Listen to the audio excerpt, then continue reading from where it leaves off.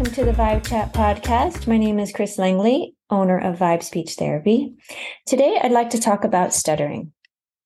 Stuttering is one of those speech difficulties when parents come, they are not sure if it's developmental, if there's actually a problem going on, and this is when they're really young. Obviously, if they're much older, it's easier to tell if it's developmental or not because they already have their speech and language skills.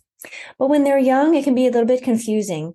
And one of the first things I notice is their parents are concerned about their child being frustrated or being embarrassed to speak and whatnot. And it can really leave you feeling helpless when you watch your child struggling to express their thoughts and emotions. And there is a natural time frame. For example, 2 to 3.5 years old, we wouldn't consider that a time of stuttering. That's developmental in nature. This is a natural phase of learning, and kids are learning how to express themselves verbally, and they have false starts.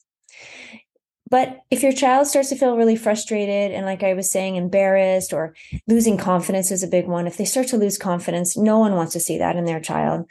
And if the stuttering starts to increase in frequency or intensity, then it's important to seek out some support. And you have every right to be concerned and want to figure out how to treat what's going on. I think it's important to name some of the stuttering symptoms and how it's characterized. So stuttering is disfluent speech pattern, and it has some characterizations like repetitions of syllables. For example, if we're saying the word like, a repetition of a syllable or a whole word would be like, or it could be like. That's the nature of that. Prolongations is another one where you take that first phoneme and it's prolonged exactly how it is described, and it would sound like, or an abnormal stoppage or a block where there's no sound coming out. There also may be unusual facial or body movements that are associated with this effort to speak. It's very common that happens, such as eye blinking or moving a body part in an effort to get the sounds out. Now, I will say, kind of to jump ahead and say that sometimes using a body part to help create smooth speech is a strategy, but it's done skillfully. And what I'm talking about here, when they're using a body part to get a sound out, that's more not strategically placed, shall I say. That's more just involuntary in an effort to get the speech moving. Something that we also notice quite frequently is tightened muscles in the head and neck. And this is because the efforts to speak are pretty strong. And so these muscles get contracted. Typical disfluencies of someone who stutters includes these part word repetitions. For example, like I want to drink, or a one syllable word repetition, go away, or these prolonged sounds, Sam is nice, or these blocks or stops that I was mentioning, I want a cookie. So there's this really noticeable block, and you can see it in someone when they're blocked. So those are, like I was saying, the atypical disfluencies of someone who stutters. But there are typical disfluencies that we all have in speech, that I have in this moment, that we have when we're talking to anybody, like I just did. That's a typical one. So adding a word or a sound is called an interjection. So I, need something, or repeating a whole word. For example, well, I don't agree with you. Or repeating a phrase, he's 4 years old. So these are all very common. You can even change the words in a sentence. That's called revision. So for example, I lost my tooth. That would be revision, and not finishing a thought, which we all have. His name is, I can't remember. So those are typical disfluencies, and we contrast those with the atypical disfluencies of someone who does stutter that I was mentioning, the part word repetitions, the one syllable word repetitions, the prolonged sounds, and the blocks or stops. So those are different, as you notice when you're speaking to someone who's having difficulty with their speech. And oftentimes what makes it difficult for people to have smooth or fluent speech and contributes to these, the factors of stuttering, is authority is a big one. when someone is talking to someone who they view as authority, for example, a parent, a teacher, a police officer, a principal, a boss, anyone who they feel is in a position that's higher than them or has a position of power, then that can trigger stuttering. Something I often hear is fatigue and excitement. That makes it worse when their child is really excited or really tired. Then the speech gets, a little bit more flustered or not as clear. We all have that to a degree. So you'll notice that all of these factors that contribute to stuttering, we all have them in our speech. But what happens with someone who stutters is that it becomes really pronounced, and then it really does affect their speech intelligibility. Whereas for someone who's typically producing speech and not stuttering, it may just be unclear, or there might be more revisions or something like that. Some other factors that contribute to stuttering for someone who does stutter is this feeling of internal or external pressure. So that's stress, basically. If they feel like they have to meet a deadline, they feel like they're not doing something well enough, that's the internal pressure, the internal stress. Or let's say there's someone on the outside who wants them to get their thoughts out. That's external pressure. Come on, say it, just finish your idea, get going. And then, there's a lot of pressure there. So stress and tension are huge contributors to variability that we notice when people are having disfluent speech. And parents will often say, oh, it gets better or worse, or it goes in phases. That's really, really common. I mean, super common for parents to say. So that's basically this wave of life experience that's going on where, sometimes we feel more pressure than other times, what's going on in the calendar, what's going on in our life, how are we feeling in our bodies? Those are all contributing factors. There are environmental triggers also, and then kind of coexisting with that, emotional situations or novel experiences. Maybe someone starting kindergarten for the first time, or having to speak at a high school graduation, or anything that's kind of novel or stress provoking. So those are contributing factors of stuttering. We don't know what causes stuttering. We have all this evidence of what it looks like and what it does, but really no one knows what causes it. There is family history that can contribute it. There is some data that says that 60% of those who stutter have family members who also stutter. Some people with developmental disabilities, speech and language, or other developmental delays, sometimes, they stutter as a kind of a comorbid issue that they're dealing with. Definitely, if someone has problems with motor control, that can trigger stuttering. And it may not be kind of classical stuttering, but just how their speech is affected motorically. And severe medical conditions like head or brain injury definitely can trigger stuttering. And also psycho-emotional stressors. Like I was mentioning before, if you have a high-paced lifestyle or you have high expectations, sometimes we're asking kids to have a really heavy calendar. They're scheduled out big time. And while that's fun and exciting and helpful in a lot of ways, sometimes it's too much for that child's nervous system and people don't realize it.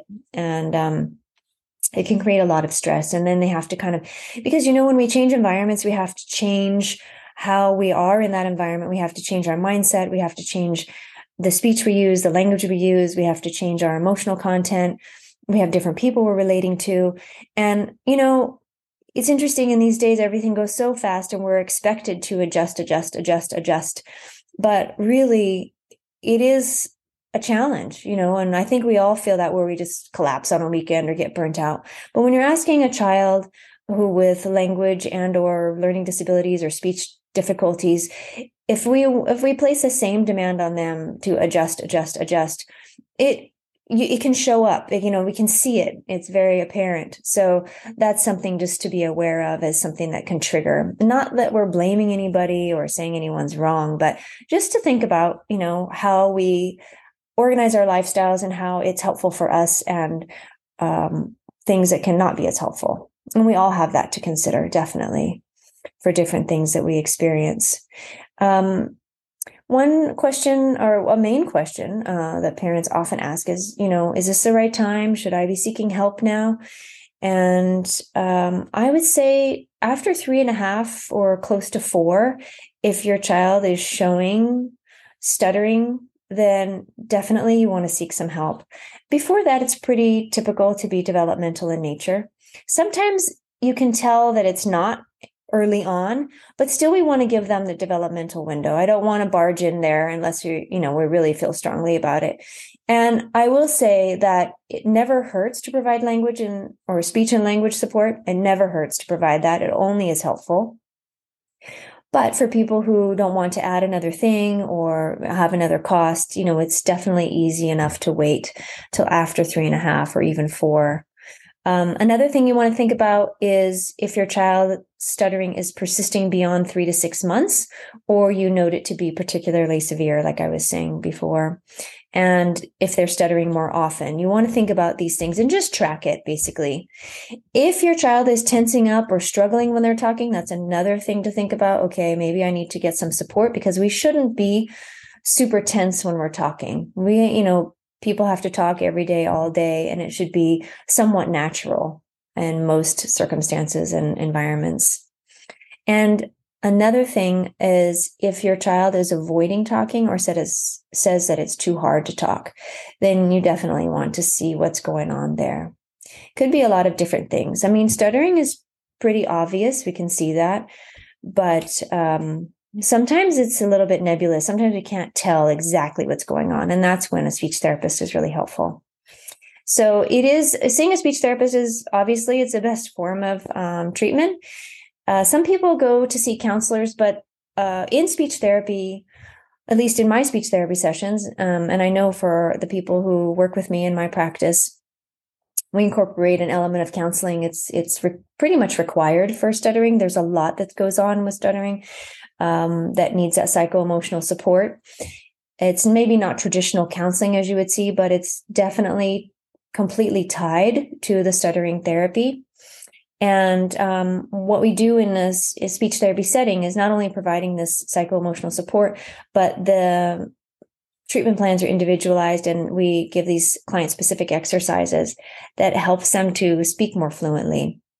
Some of these exercises are incorporating the breath. A lot of it is around breath. So basically, stuttering it's a neurological patterning of sorts. We don't know the actual cause, but basically what we like to do is use the breath to change or interrupt what the brain is predicting on a neurological level. So when we play with the breath, that helps kind of change the channel for how the brain and the mouth, all the motor speech connections are working together. And then we can help to create that fluent speech. And when a person gets really skillful with these strategies, it does take time. And there are a lot of things that impact their skillfulness, motivation and consistency being the two big ones. Once they get really good at it, then, they're just pulling out their strategies almost unconsciously and using them. That's where we like to get. But initially, it doesn't always happen that way. So we have various strategies where we're using the breath and the rate of speech and volume of speech and also some linguistic skills and whatnot to help kids and adults to find their way to more fluent speech over time. And we create goals together, and we work with, high interest topics and ideas or functional. Some adults, they want to work with what's going on in their everyday work vocabulary or presentations that they have to do. And for kids also of a certain age, middle and high school, they might be doing presentations. So we can make it very functional and work on tasks that are associated to their daily life. And then also, of course, conversation. So there's so many interesting ways to work with stuttering that makes it really relevant for their everyday life, in addition to having to use the specific strategies. So that makes it fun. And what they can also do is they can use a journal and write about different things. I have kind of a laundry list that I give them of different things, and they can make it shorter or longer and help them track and see what's going on with their speech and what's happening and when it's happening and all of these things. We want to see what patterns there are and help the client just to become more aware of what they're doing and when they're doing it. And of course, if they're little, then the parents can do this for them and communicate with the teacher. We can all work as a team and see what's going on to help them. So, but with speech, self-esteem is, intrinsically tied. So we really want to help them get good self-esteem and create positive experiences so that when they're going about their life and their environment, they are starting to feel more at ease and more in control. I think something that really happens with stuttering is people feel out of control, and we want them to have a sense of internal control and power, not power in a dominating way, obviously, but power in a really healthy way so that they can feel empowered when they're speaking in front of anybody. So a couple more things on that is I'll say that some people believe that you shouldn't draw attention to stuttering. You should ignore it, ignore what's happening. And I don't agree with that. I think that when we name something, that it normalizes it, and it's not like hiding there. There's nothing to hide, and you could start to feel empowered about it. We all have things that are really challenging in our lives. And if we're naming what we're practicing, then that normalization happens. And it also, when you name that your child is stuttering, you can support them, and they're learning how to create fluent speech. And then they get this self-confidence, and they're getting really skillful. There's no need to be ashamed or embarrassed. We all have challenges that we face in life. And so I always tell kids that, we all have different challenges. When I was in school, math was tricky for me. When I got to higher levels of math, like in high school and whatnot, it became more abstract. And that was trickier for me. Language obviously was very easy. So, everyone has where it's a little thing, or it could be as challenging as learning disability. I like to empower kids and to help them feel like, hey, this is what I'm working on, and this is what I'm doing about it. And I think these days people are much more open-minded. So I like to help families with that. And on that note, creating mindfulness is super, super important. So as I said, when we name this experience of stuttering and the tools that we're using to create the fluent speech, we have this awareness of what's happening. And then because we're really paying attention to it, our awareness is really highlighted. And then we can be in the present moment, and we can make those changes. Because when they're working with these goals to make fluent speech, we want them to be present with themselves. We want them to be mindful enough with themselves so they can notice. And I see it all the time. I train kids how to be mindful with their speech all the time. And then they start to tune in, and eventually they're self-correcting, and then they're generalizing, and then they've met their goal. So mindfulness is a big, big tool that I use. And of course, with that, the mindfulness and presence they're interlinked. So when you're working with your child and obviously, and with the speech therapist and the home program and whatnot, you want to practice, looking at your child when they're speaking, and of course, spending time with them, helping them feel relaxed. Then they're gonna feel more safe and secure when they make these efforts to speak. And some kids actually, I wouldn't say most kids, some kids don't even notice it, and they kind of want to ignore it. So it becomes a balance. So it's very individualized how we work with kids in my practice, and we want to be sensitive to each parent-child relationship and the child's relationship to themselves and their speech, and where they're feeling connected to it and disconnected. It becomes quite, it's complicated, as we all are, right? There's some straightforward strategies, but we're working with the complex of being human. And so we take all these factors into account, and we work mindfully and also as present as possible with every kid. So on that note, if you see any signs or symptoms of stuttering, just let us know. And thank you for listening.